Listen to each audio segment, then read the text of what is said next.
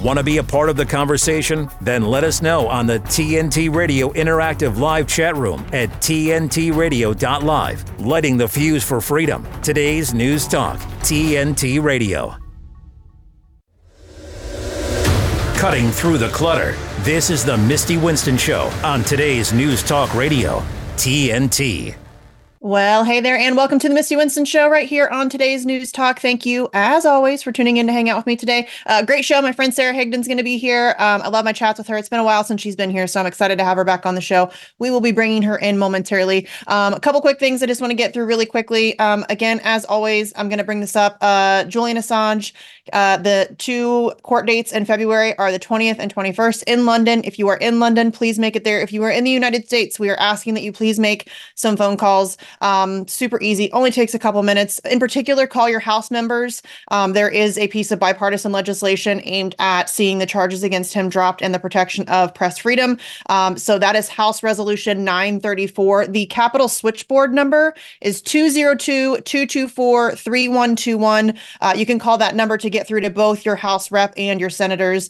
So specifically call your House members because that is where the legislation lies. But also while you're at it, go ahead and call your senator. And start poking them as well. It doesn't hurt. And we can always use the support in the Senate, regardless of whether or not there's a piece of legislation there already or not. So just wanted to make sure we keep reminding you to do that. We need as many phone calls as possible. Also, Caitlin Johnstone, you guys know I love her. I know I read her stuff here all the time. I can't help it. I love her. She has a fantastic piece out today. I'm going to try to read most of it, if not all of it. It is not super lengthy, but it is fantastic. And I disagree with a couple nitpicky points in this. But the overall tone of the message, I certainly agree with. So let's just dive right into it. She says, how is anyone still talking about October 7th? What Israel has done since October 7th is many times worse than what happened on that day by any conceivable metric. The only way to feel otherwise is to believe Israeli lives are worth many times more than Palestinian lives. How is Israeli suffering still being centered over vastly less significant acts of violence 3 months ago, while exponentially worse violence and suffering is being inflicted by Israelis right this very moment? If your nation is attacked and you respond to that attack by immediately murdering thousands of children with incredible savagery, then you forfeit any right to expect anyone to give a shit that your nation was attacked. Israel responded to the Hamas attack by doing something much, much worse than anything Hamas has ever done, and in doing so, completely delegitimizing itself as a state and completely validating everything the Palestinian resistance has been saying about the state of Israel since day one. The genocide is being live streamed. We can't say we didn't know. For as long as we live, we'll never be able to say we didn't know. Biden is everything people feared Trump would be, a genocidal monster facilitating racially motivated murder and ethnic cleansing while rapidly accelerating toward a nuclear age world war. Nothing Trump did was as evil as what Biden has been doing. Biden is the real Trump. Israel is in a nonstop state of conflict, largely because it is an artificial creation. Most states emerge in a more organic way out of the geographical, political, and cultural circumstances of the land and the people in their unique slice of space-time. Israel emerged because some people who didn't live anywhere near the land of Palestine got some narratives in their heads involving an ancient religion and its adherents and dropped a newly created country on top of a civilization that already existed there, which had emerged organically out of the circumstances of the region. People came in from other nations all over the world, resurrected a dead language which had until then only remained used in religious rituals, and called it their native tongue, and slapped together a 20th century nation and started LARPing that it was their native land. This caused massive shockwaves throughout the region because it didn't happen in accordance with the organic geopolitical and cultural circumstances of the land and its people. It was an alien, artificial construct from top to bottom, thrust upon a region for which it had no natural context or receptivity. Because it was such an unnatural foreign imposition, the political circumstances of the Middle East has ever since been rejecting it like a body rejecting an ill-matched organ transplant. This natural response is treated as an unnatural, unprovoked hostility from the people of the invading artificial construct, which invents more narratives to justify its violent actions against the inhabitants of the region. The West's cultural obsession with World War II has made everyone dumber because now everyone we want to fight is always Hitler, and we're always the brave good guys allies who are fighting Hitler. Nothing about Israel's U.S.-backed assault on Gaza is comparable to the Allied offensive against Nazi Germany. They're raining military explosives onto a trapped and besieged population in a giant concentration camp with a stated goal of eliminating a small militant group who poses exactly zero existential threat to the state of Israel in response to an attack which was 100% provoked by the abuses of the apartheid Israeli regime. Comparing the Gaza assault to the war against Hitler is like comparing a mass shooting to the war against Hitler and saying the shooter is the Allied forces. It is a completely foam brain talking point that's espoused solely by idiots and warmongers. It's not too late to get involved in opposing Israel's assault on Gaza. It doesn't matter if you haven't been talking about it until now. It doesn't matter if you haven't understood or paid attention to the Israel-Palestine issue before. It doesn't matter if you've been supportive of Israel in the past, or if you've expressed opinions on this subject that you now know were misguided, or if you've never engaged in any kind of activism before. If that's the case for you, you need to understand that millions of people are on the exact same boat as you right now. Millions. The actions of the state of Israel over the last 3 months have caused huge numbers of people not previously aware of its depravity to open their eyes to what's going on, do some research, and change their position. And she goes on, I wish I could continue, but I don't want to take up too much of Adam's time. But the overall message here is that it's not too late to speak up. It is not too late to recognize that even if you were previously supportive of Israel, it's not too late to say, hey, I got this wrong. And I cannot stand by and support what's happening now. We are witnessing literally a genocide taking place on the world stage in broad daylight. And where you stand on this issue is really significant to who you are as a person. So please go and read the rest of Caitlin's piece. She is fantastic as always. And I mean, the one of the key pieces here that I think I kind of did a good job of highlighting it was Biden is everything people feared Trump would be. They fear-mongered about who Trump was going to be.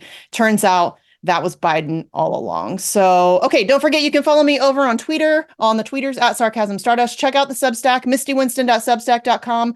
Right up for the guest of the day every day so you can find, follow, and support their work as well. And shoot me an email, mistywinston@tntradio.live, guest idea, show idea, whatever it is, hit me up. And also, if you have a possible guest idea in general for TNT Radio that you would like to see us talk to, or perhaps you have a topic you feel we should be discussing, we want to hear from you. There's a suggestion form on the TNT website, which is tntradio.live.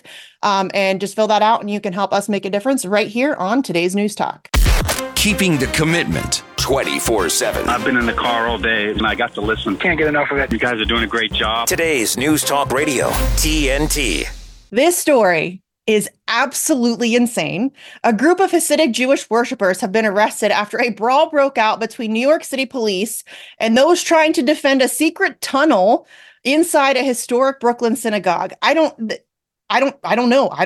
Adam's going to tell us what the heck. Here with this story, joining me now is TNT News producer Adam Clark, aka Ruckus. My friend, there are tunnels underneath synagogues in New York. What the heck is going on? We need to tread lightly with this one, apparently. Yeah, this is crazy. Yeah. So you've seen the footage. I'm sure a lot of people have. I mean, this went like mega viral is an understatement. This is the Chabad Lubavitch World Headquarters. If I'm not mistaken, I hope I'm saying this right. This is the historic synagogue in Brooklyn, New York. And yeah, there were a bunch of rather angry young Hasidic Jews, young men. They tried to stop construction workers and police who were trying to use a cement truck to fill in this illegal so-called secret underground tunnel, a network, if you can believe it, from what I'm hearing. Apparently, the Jews had dug this tunnel underneath about 6 months ago to reportedly expand the synagogue and reach a nearby women's ritual bath. I'm like, what is this about? The spokesperson for Chabad, Modi Segelson, said that a, quote, group of extremist students, end quote, so they're extremists, dug the tunnel in an attempt to expand it to a row of nearby office buildings. No mention of any ritual baths. I'm not sure. This is so strange. But the police said 9 of them were arrested after the riot because they started fighting. You can see in the video furniture being thrown around, literally furniture being thrown around, them trying to tear down walls, break through walls tear down beams. People were shoving the cops before one officer started to use like mace or some sort of irritant spray on the group. The 9 men, I'd seen some reports of 10, but I think it's 9. They were charged with criminal mischief and reckless endangerment. They were all between the ages of 19 and 21 years old. It's interesting. The religious organization released a statement thanking the NYPD and blaming quote unquote agitators for the tunnel. Quoting from the statement, quote, "The Chabad Lubavitch community is pained by the vandalism of a group of young agitators who damaged the synagogue below Chabad headquarters at 770 the Eastern Parkway on Monday night. These odious actions will be investigated and the sanctity of the synagogue will be restored. Our thanks to the NYPD for their professionalism and sensitivity. We are grateful for the outpouring of concern and for the support of our Chabad Lubavitch institutions around the world," end quote.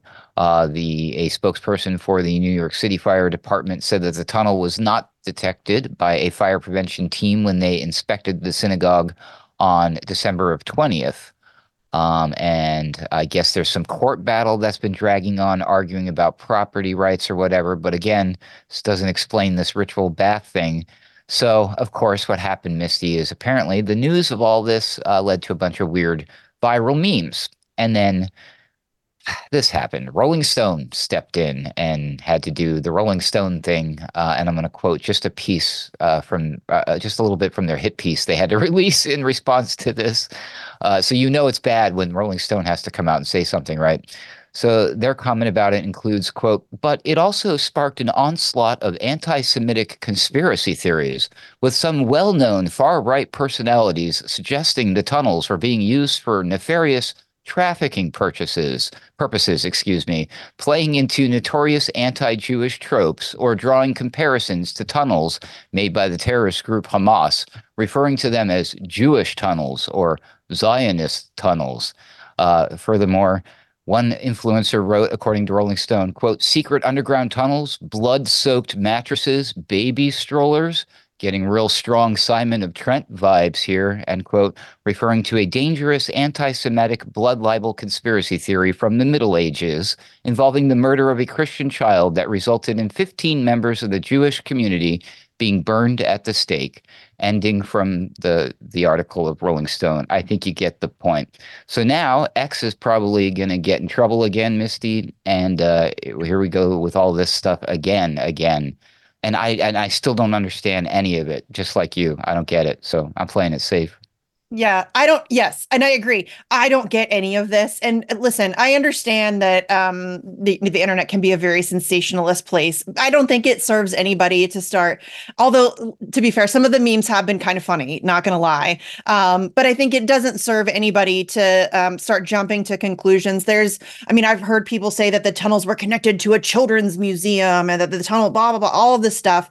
Apparently there has been a battle between two different sects of the Chabad Hasidic movement for like 30 years now. So this may have something to do with it. The larger of the two had banned certain leaders from entering into the complex, whatever. The reality is we don't know. We don't have all of the story yet. I get that it's, we see this video go viral where, there's this fight breaking out in a synagogue and there's tunnels and they're bringing out all this crazy stuff from underneath. I mean, there was one, I think the one that started the child trafficking thing was the mattress that was pulled out. Everybody was like, oh my God, look at that. And people are just jumping to conclusions, which is always dangerous. I mean, it doesn't serve anybody to just start jumping to conclusions and pretend you have the story or all of the answers. So it's definitely weird. This is definitely a very strange story. When this first came out, I was like, I still don't really have words. I'm like, what is happening? Like, what is happening? I do know that the Chabad has some fairly nefarious connections with various world leaders and things like that. But again, that's something that in due time, I think more information will come out. I think in due time, we can, I'm sure there will be numerous investigations into this by the authorities and journalists alike. And so I think everybody just needs to take a breath. I mean, making funny memes is one thing, but, starting to point fingers and claiming that there's some crazy child sex trafficking ring in the tunnels underneath of Brooklyn or wherever it happened, it's not helpful. It's just really not helpful. And that always happens. I guess I'm really like preaching to a brick wall here. People are going to do that. That's going to happen. Every time there's a story like this, or anytime there is some kind of story that there is vagaries, I think people will fill in the blanks. I think that's just human nature, which is unfortunate. But I do think that in due time we'll get more information about it. But I don't know, Adam. It's definitely a weird one, right? Yep. And like clockwork, some sort of stalwart mainstream media defender will come out with a piece like this one that we were talking about from the Rolling Stone, which is funny because it's usually the Rolling Stone. If I'm not mistaken, they're quick to do that. So way to go, Rolling Stone. You do you, keep doing you, and we'll keep doing us. Happy birthday Never to TNT, change. by the way. 2 years over here, everybody. That's awesome. Today? Really? Yeah. Oh, my birthday's in 2 days, so we're very close, TNT. I like that. We're both Capricorns. I enjoy that very much. I'm not really into the zodiac stuff. I just had somebody tell me I'm a Capricorn, so I'm a Capricorn. So is TNT, I would imagine. Cool. Happy birthday, TNT. That's very exciting. How cool is that? Okay, Adam, thanks for bringing us a story. We will talk to you again tomorrow, as always, and hang tight. We're going to be right back right here on today's News Talk. Rick Munn on TNT Radio. There was a statement that I saw last week that I thought was quite interesting from one of these WEF spokespeople, the World Economic Forum spokesperson. And one thing that she said that I thought was quite interesting was she said, there is been a little bit of a tail off with people buying into the vaccine narrative, and she blamed that on people like us spreading so-called mis and disinformation. She said that climate change was a little bit too much of an abstract concept for people to really grab and get their heads around, so that's not really taking off the way they want to either. And then she said something very interesting. She said, you know what, when the water crisis comes, people will understand that because it's simple and everybody needs water, and if you don't have water for a few days at a time, you'll know all about it. So maybe, we're hypothesizing a little bit about what it's going to take to grab people and bring them back on board again with a World Economic Forum type narrative. Could this be what it is? Locked and loaded with Rick Munn on today's News Talk, TNT Radio. People might tell you that Lyme doesn't kill people, but we are losing people. People disappear from their lives. One of the scariest things that I had to deal with was memory loss. Not just I don't remember what I did last week, but I forgot all the words to my own songs. I remember going to my primary care physician, and he was like, you are 100% healthy, there's nothing wrong with you. And my response was, that's impossible, I'm dying. I wasn't working, so I had all of these hospital bills. We had to move out of our home and move into my parents' basement. I just wish I could have truly been present in those big moments, when she took her first steps, or, her first day of preschool. Lyme is such a thief, and it goes undetected because no one is looking for it. For more information and prevention tips, go to projectlyme.org. Today's News Talk Radio. I do a lot of streaming radio. I do a lot of free streaming. TNTradio.live. All right, our guest today is Sara Higdon. Sara is the digital marketing director for the group Free the People. She also hosts her own show over on YouTube, where she covers mostly trans issues in her work on protecting kids and women's sports. We're going to talk a little bit about that today. You can follow her on Twitter at Sara Higdon _. And then in her bio there, you can also find a link that sends you to all of the other various platforms where you can follow her and support her work. So Sara, thanks for coming back to the show. Yeah, thanks for having me. It's been a little bit.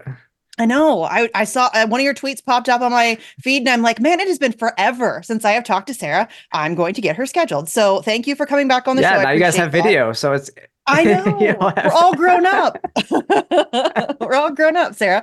Okay, so first of all, I just want to mention too, I probably should have put this in the bio, but Sara recently, I don't know, maybe a couple months ago, did 2 excellent episodes. One was very chaotic, but 2 excellent episodes of Jubilee. If you're not familiar with that, they tend to bring 2 opposing sides of an issue on to a show, and then they call it middle ground, and they kind of try to hash it out and find a common ground. And both were on. One was trans conservatives versus trans liberals. You were representing the trans conservative sides. That one was the one that was a little crazy. And then the other one was Jubilee undecided, should minors transition? And you were both great on both of them.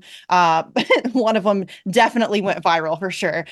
So everybody go check that out as well. They're both really fantastic episodes. Did you want to talk about that at all?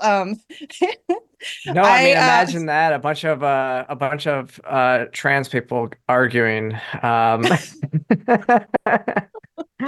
I mean, it was fun. It was fun. Yeah. Yeah. I mean, when you have strong personalities, because it was, I mean, me and Blair White and then some just crazy leftist, then that's what you're going to get.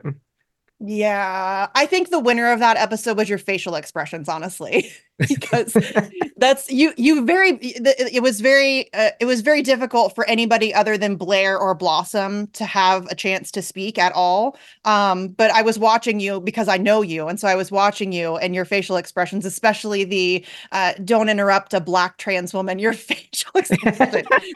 It was amazing. Yes. It was great. I need a screenshot of it. It's fantastic. So yeah, we don't have to get into it. I have a it's GIF like of it. Oh, do you? I do. I have the GIF of it, me going like, what? Yeah. Because it is. But I was able to use those two kind of to my advantage because the director would stop so often. And when they would stop, I would be able to be like, hey, can I respond to that real quick? And they'd be like, oh yeah, it's been this fighting, so let's try to get some other people talking. And so I would be able to jump in and make a lot of sense, I guess, and drop backs that I just kind of have all over my brain right now. Yeah.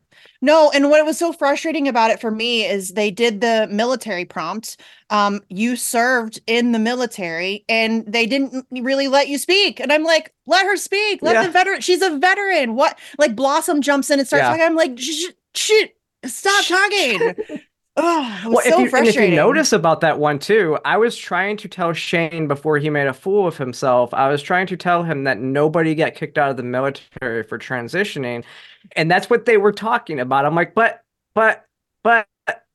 and yeah, that was frustrating. But if you notice at the end, I was able to just like, I wiped away everything that was said because the last word was me discrediting everything that they had said, so it was perfect.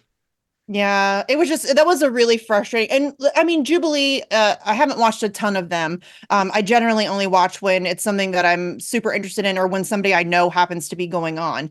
And they're okay. Like, I think that they can offer a valuable platform for those kinds of conversations to happen if you have the right people. I think it really depends because the other one, the other one that you did, the undecided one, the should minors transition, there was somebody on your team who was awful and was just really counterproductive. And so I think that it really depends on the casting of who they decide to have on, if it's going to be an actually substantive and beneficial conversation. But I think that there's no question the trans conservatives versus trans liberals, like I don't even know how, if you are a liberal on that issue, how you could watch that and think that the liberal side won that debate. That was embarrassing. It was embarrassing. Yeah.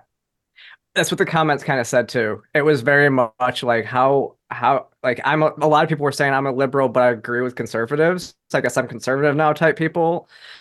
I mean, I'm a libertarian. I'm a right-leaning libertarian. So but I always get placed in that camp, right?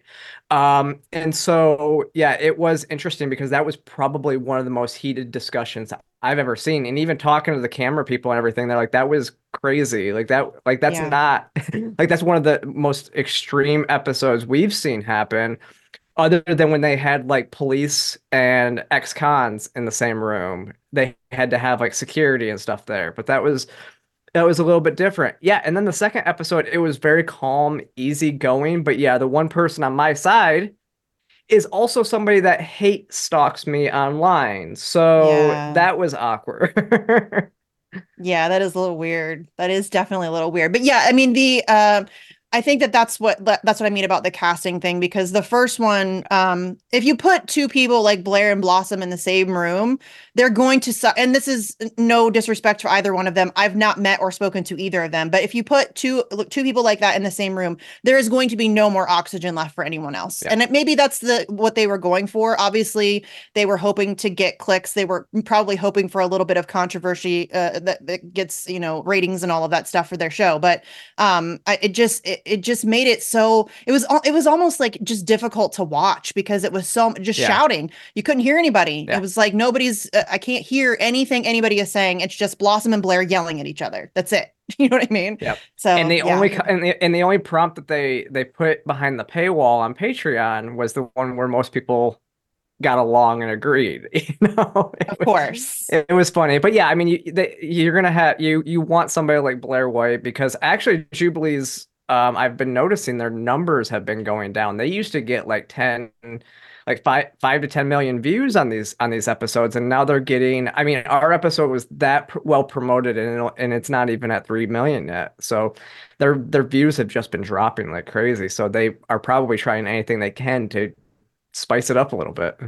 Yeah, which I get. I mean, that's the name of the game. I understand that's you kind of have to play that, but it's unfortunate, because I feel like that could be a really, and it has been in the past. There's been certain ones, and again, I haven't watched a ton of them, but there have been ones in the past that have been really interesting, and where it's been very thought provoking, and I've heard things that I haven't thought of in a way that I haven't thought of them before, and I think that's it could be super helpful. I just feel like maybe they're losing their way a little bit, and it's becoming more about drama than it is about substance, which happens all the time. So, but there you have it. Okay, we have to take a quick break. We're going to get some headlines, and then I want to talk to you about moving into 2024, the work that you're doing.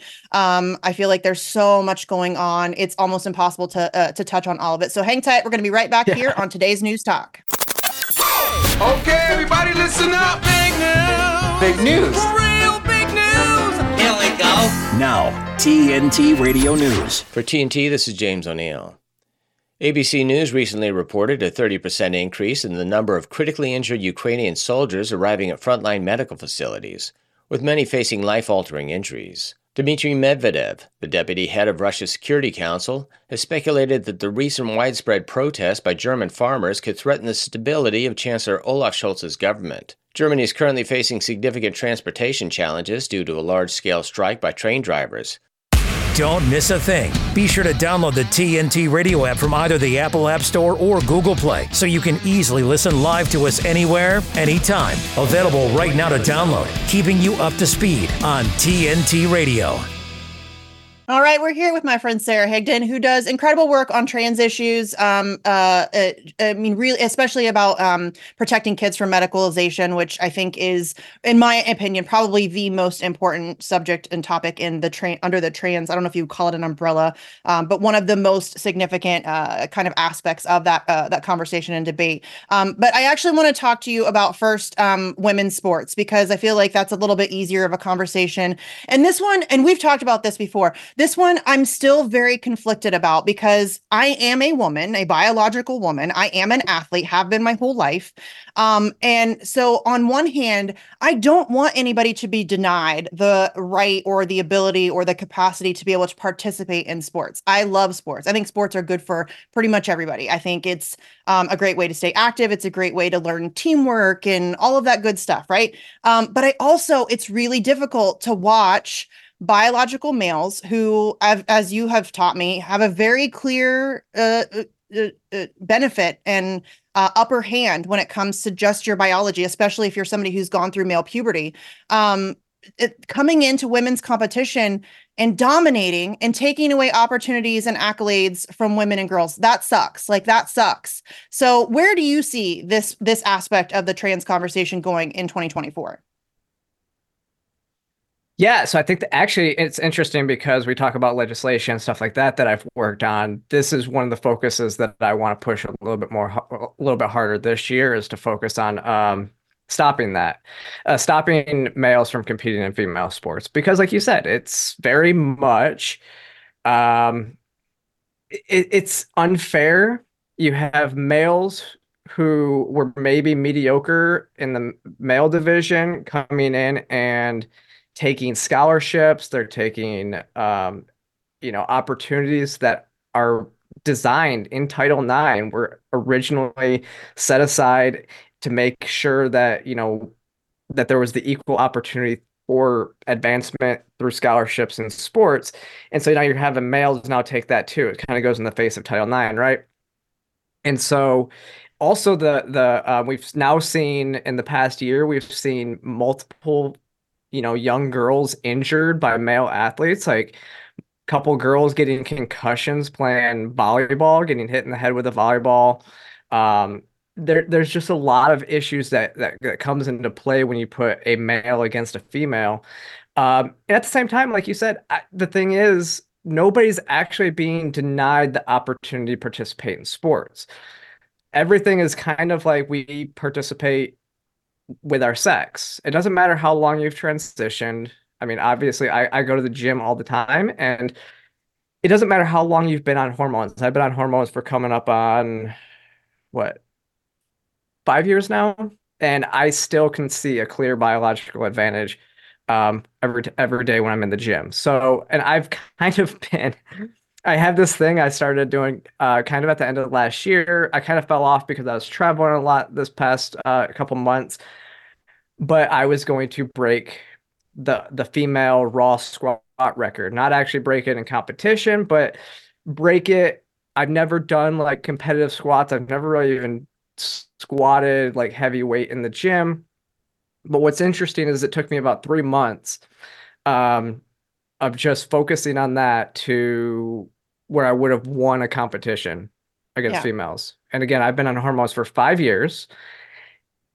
And it's absolutely clear that as an athlete myself who grew up an athlete and was in the army and everything like that, I can just step into a new sport and then within a few months win competitions. That doesn't make any sense to me. Yeah, no. And I love that you were doing that too. Obviously I lift weights. And when I saw that you were doing that, I thought that this is a perfect little experiment to show that somebody who's been on hormones for years, because that's always the line that they sell is that, oh, well, once you're on, estrogen for so long, it starts to break down any benefit that you may have, all of that stuff, which, I mean, I was willing to at least examine that, but it doesn't look like the science backs it up. And as you just said, you've never really lifted. Obviously you go to the gym and things like that, but not lifted competitively. You've never really done like heavy squats, anything like that. And within just a few months, you were able to, break the women's record. And I think that just shows, and again, that's just, a one-off. That's just you doing it as a little side experiment. But I think that that's indicative of the broader problem. I think that that's probably the case across the board. And I think that the science is really kind of showing that. Yeah. Yeah. Yeah, absolutely. I mean, there's been several studies that have come out that have shown that, there's no way that you can actually erase that biological advantage fully. But I mean, it should be pretty obvious to most. I mean, especially different sports, you see stuff, but like even in like skateboarding and stuff like that, just the way that the hips and bones are designed makes it different. You don't change your hip shape. You can't change your skeletal structure shape. So those are advantages that you're actually born with. Yeah, that's a great point. Because obviously there are different when you're born a woman, you have to be born with hips that are capable of bearing children. That's a whole different setup. It's a whole different, your body is designed to function differently. And that's just, I don't think that that's talked about enough. I think that it's been turned into this like emotional lightning rod, and they just want to use it as a divisionary tactic, I feel like. And I feel like that's a lot of the trans issues are used for that purpose and that purpose only. I don't think a lot of the people who are even invested in the battle care all that much. It feels as if it's being used as a political football. It's kind of gross to me because these are legitimate issues that we need to have grown-up conversations about and work through and figure out. It's not something that's going away. It's not an issue that's going to disappear tomorrow. And it's very frustrating to me. I'm sure it's unbelievably frustrating for you. Well, none of it's actually popular. That's the frustrating part, is because so one of the things, I am a writer for the Post Millennial and Human Events, and so I do see all the polls and stuff coming out. And I took back in maybe July, August, there was a poll. It was a Harvard-Harris poll, and it showed that 68% of Democrats are against transitioning children. And whereas like 11% of Republicans are actually okay with it. And so like 75% of the overall population is against that. Yeah. Same with sports. It's something like 75% of the population is against males competing in female sports. These aren't popular ideas, and somehow they've become, like you said, this political football that gets kicked back and forth. And like I think it's really just there to sow more division. Yes. And distract. It's there to distract, because a lot of Yes. times when these things flare up, you got to look somewhere else, and usually somewhere in Washington, to see what they're doing over there, because they're usually using these things to distract everybody, to fight among meaningless things. Yeah. It goes with even like the pronoun debate. I've heard people say this before too, using like somebody, misgendering somebody on purpose, because they know that annoys the person, and then the conversation will dive into that person wanting to fight about pronouns, whereas then we can actually do the real work over here while they're worrying about what pronouns we're using for them. Yeah. And so that's a tactic that people on the right use as well. So it's a big strategy game when you talk about some of this stuff. Yeah, it's very frustrating too, because you're right. And I've been saying this for years, that on War and Wall Street, there's one party. They use everything else to keep us distracted and divided. And I think that this is one of those issues. Because it's emotionally driven, and because people do get all up in their feels about it. I think that it's so easy to use for those nefarious purposes and to distract us away from other things. That, not to say that, listen, I'm not trying to diminish the credibility or the importance of having these conversations.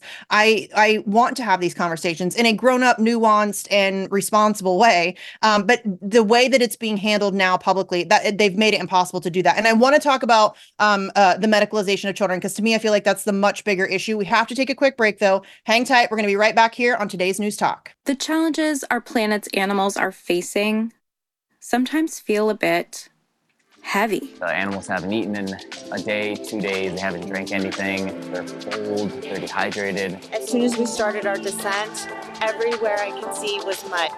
Just absolutely mud. The country has been in prolonged drought for so long. It was like a tinderbox waiting to go up. Okay, very heavy. Each of us wants to be part of the solution, and we can be. Remember that there's good happening right now. At home. All right, we were able to get into your unit, and we have all 4 of your cats. So, okay. And around the world. For any animal in any disaster. So let's focus on that, right? Be part of the solution, one rescue at a time. Search ifa.org/disaster ready. She used to dance and dream of a better life, a brighter future. Today, thanks to Children International and friends like you, she dances for the world. Together, we give children in poverty a chance to set their sights high and achieve their dreams.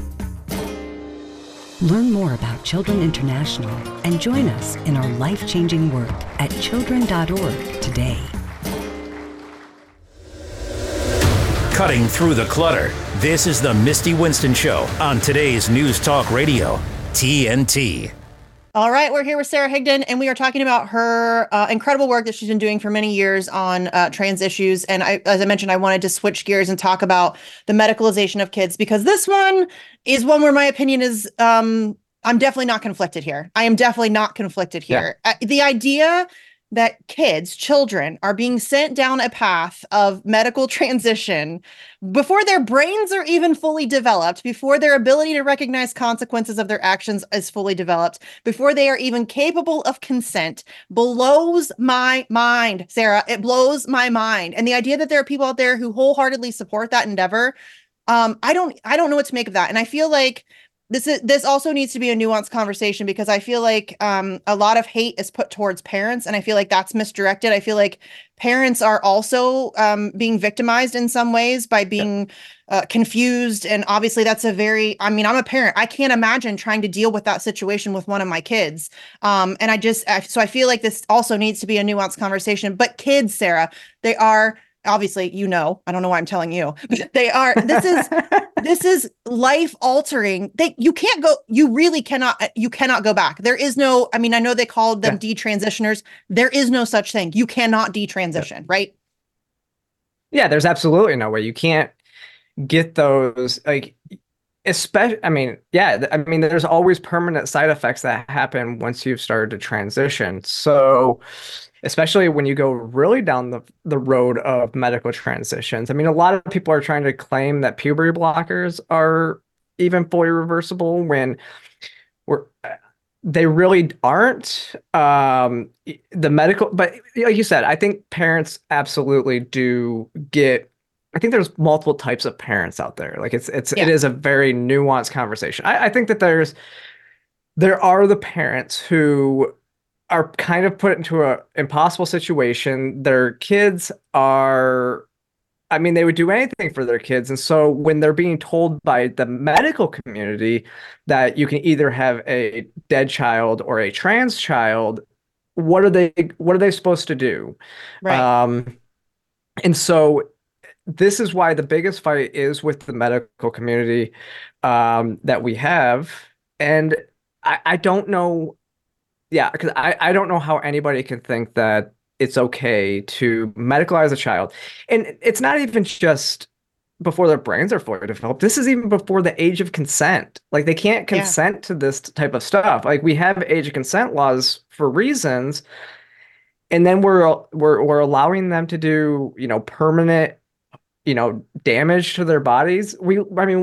Chloe Cole. So Chloe Cole is a detransitioner who's a friend of mine. She got a double mastectomy at 15 years old. Yeah. I mean, how is that okay? That's not even, that's not even the age of consent in any state. And it was interesting when we were pushing the bill here in Georgia. One of the points I was making to legislators was in the state of Georgia, because some states are different, but in the state of Georgia, you cannot get a tattoo even with parental permission under the age of 18. In some states, you can, all the way down to maybe 15, you can get with parental permission. But even tattoos are removable. It's long and painful, but they can be removed.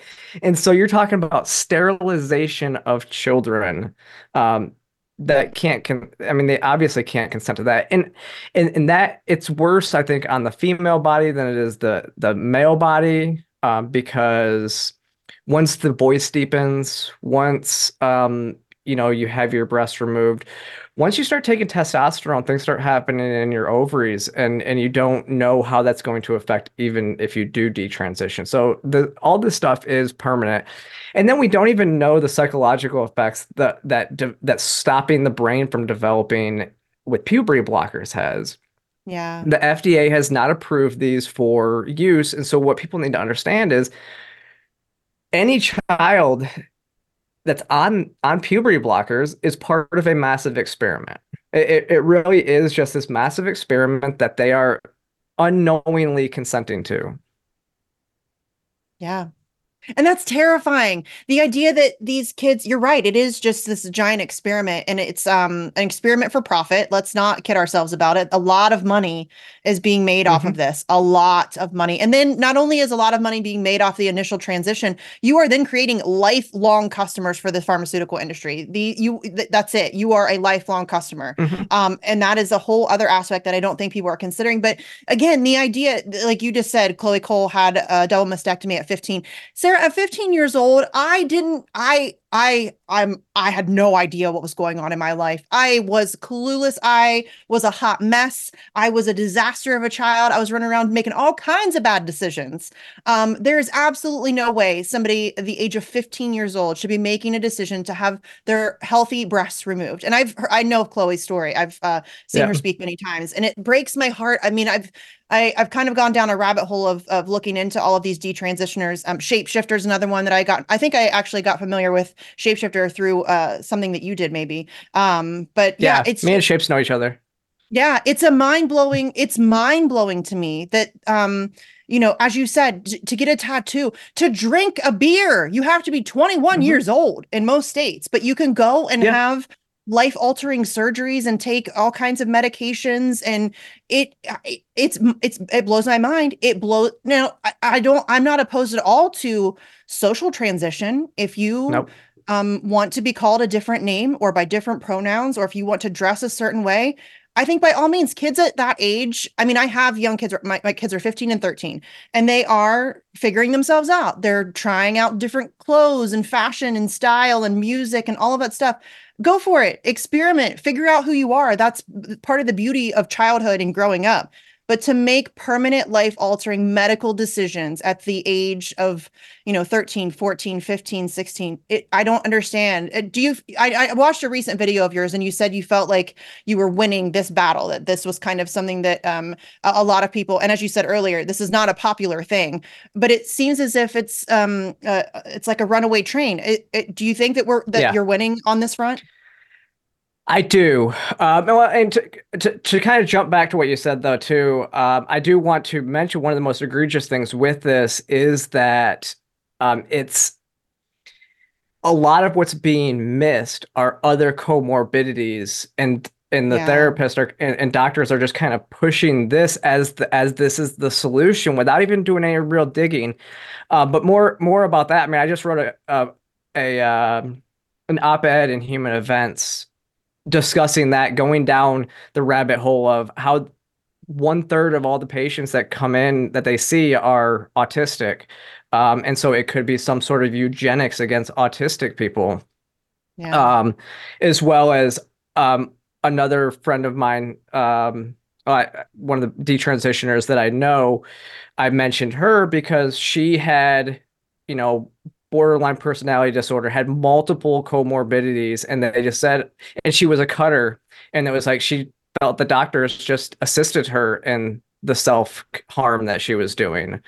But I do think that we are winning, and the reason why I say this is because there was some stories that came out over the Christmas break timeframe that showed that states like it's medical malpractice insurance companies are denying coverage for these procedures because of the lawsuits from people like Chloe Cole and Prisha Mosley and all the others that are coming out.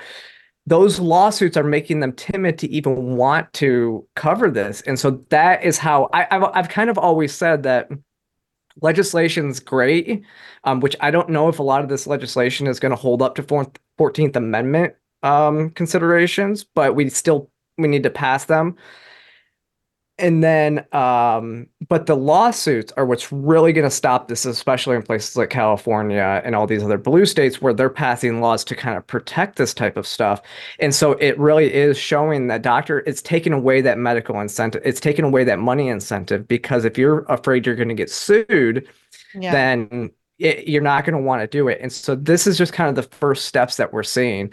We also have seen multiple states ban this. I mean, I worked on legislation here in Georgia that we got this done. We didn't get puberty blockers in the bill, but I'm helping get a primary challenge on the Republican who blocked that. Along with, we passed it in Louisiana. Again, Louisiana had to override the veto there. And then literally maybe an hour before we came on the show, Ohio overrid that Republican governor's veto of the same legislation, which also bans males from competing in female sports in Ohio. So it was a twofer there. Yep. Yeah, I'm in Ohio. I was actually going to ask you about that because that just came out. Governor DeWine is he's not very popular right now with anybody really. But then the conservatives which he is one, are very unhappy with him on that issue. So it's going to be very interesting to see how that plays out. But I mean, think about Asa Hutchinson. Asa Hutchinson ran for president, but lost his governor's seat in Arkansas because he vetoed similar legislation. And I actually asked him about that at a town hall a couple weeks ago, which was fun. It's on video on my Twitter. I love that. Yeah, but it's and I do think that, as you said, I think that most people, generally speaking, are against this, and they recognize the ridiculousness of this whole concept of kids being able to make these kinds of life altering decisions, or really it's parents making these decisions for their kids because their parents are allowing for it to go through, and that's it really does fall on the parents at that point. It's your responsibility to guide your kids. And I think so great what you just said, because I think that so often what's not being talked about are the underlying issues that are going on. There's obviously some mental illness issues. There's obviously some sort of I don't even know. I don't know what it would be like to experience dysphoria. I've never experienced this. I can't imagine how how just desperate that must feel. But it needs to be that needs to be addressed. You can't just throw a scalpel and some pills at it and call it a day. It needs to, and it's a very bizarre thing to me that conversation isn't being had more. And I even worry that, as you say, a lot of these states are the medical malpractice stuff and all of that stuff is going to end up going away. But even if that happens, we're still not addressing the issues. You know what I mean? We're still not addressing these kids and the issues that they're having. And that's what I worry about, is there's a lot of kids out there who are in very desperate situations, who are feeling hopeless and helpless, and that's I don't want that for anyone. And so, what do you think needs to happen for those issues to be addressed on a real level, on a real substantive level, where we can start getting help to these kids that they obviously need? Well, that's one of the things. I think this is just kind of the overall state of our medical industry as a whole, because in the second part of my op-ed as well, I talked a little bit about SSRI use. Here's the thing: is we see, I kind of talk about three different types of doctors. There's the ones who think that they're doing what is absolutely right. They're listening to the professional organizations, which they were taught to do in school. And they really think that they are saving lives, because they do think that, suicide is basically imminent if they don't give children this medication. Then you have those who, they're doing it for money. They're out there. They're like, hey, I'm not really too worried about it. I'm going to do it for money. And then you have those that I don't know what it is. I don't know if it's incompetence or what, but they're not actually, or laziness. I kind of call it a little bit of laziness too, because all they're kind of doing is throwing pills at the problem, whether it's a gender transition, whether it's depression, anxiety, or other mental health issues. All we're seeing happen is either you're going on HRT and then possibly going on, SSRIs for other stuff, but then, or they're just throwing SSRIs on people. And this is kind of what they've done for a very long time, because now we're also seeing the same issues with birth control. Birth control is now being shown to have massive adverse effects that they didn't think to, study and everything like that. Yeah. The good news in all that, the kind of the white pill in this, is even though the medical organizations are still saying that it's, everything's, puberty blockers themselves are fully reversible, right? The University of Wisconsin-Madison just got like a $500,000 grant to study whether they were actually, like, what they actually do to the brain. Well, they're also part of the reason why that they are the American Pediatrics Association is saying that they're fully reversible. So they're actually saying it, but then they're going and actually doing a study on it too. So it doesn't make sense with the language that they use. And then they're like, wait, we still need to do this study. And also, if you, again, going full circle to the Jubilee debate, if you notice, every single person in there said admitted that we don't have the research. Yeah. Yes. That's what's crazy, is we don't have the research. And so,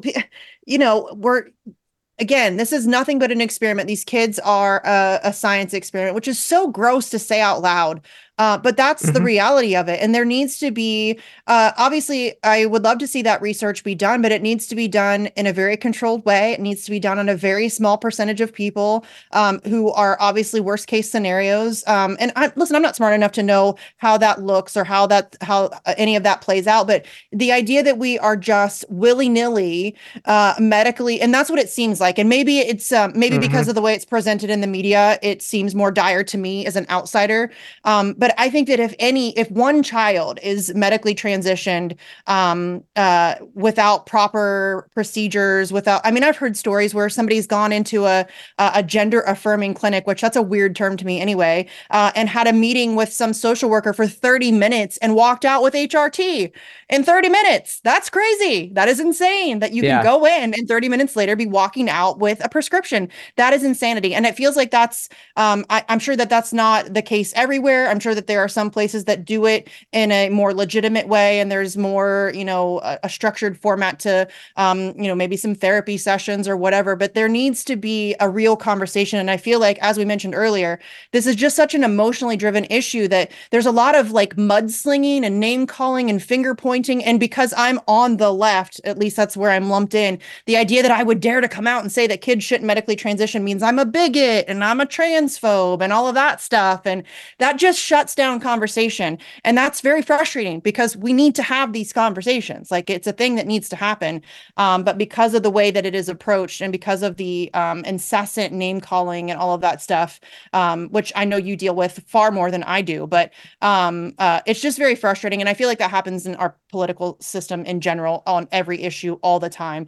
But this one's just very frustrating for me because it involves kids, and anything that involves kids, I get a little hyper about. So it sucks to see this because I feel like in the coming years, there's going to be a massive amount of fallout from this, and we're going to see more Chloe Coles. We're going to see more shapeshifters. We're going to see more people who are unhappy with the way that they were treated and the way things played out for them, and that makes me very sad. So, okay, unfortunately, Sarah, we're out of time. Thank you so much for taking the time to come on the show. You're welcome back anytime, of course, obviously. If you have anything, any bills you're working on or anything like that, just hit me up and we will get you back on to talk those out. Okay, y'all, I'll be back tomorrow with Dave Benner from the Libertarian Party. Tune in for that 5 p.m. Eastern. As Julian Assange says, learn, challenge, act now, and don't go anywhere. Timothy Shea's right after this here on Today's News Talk.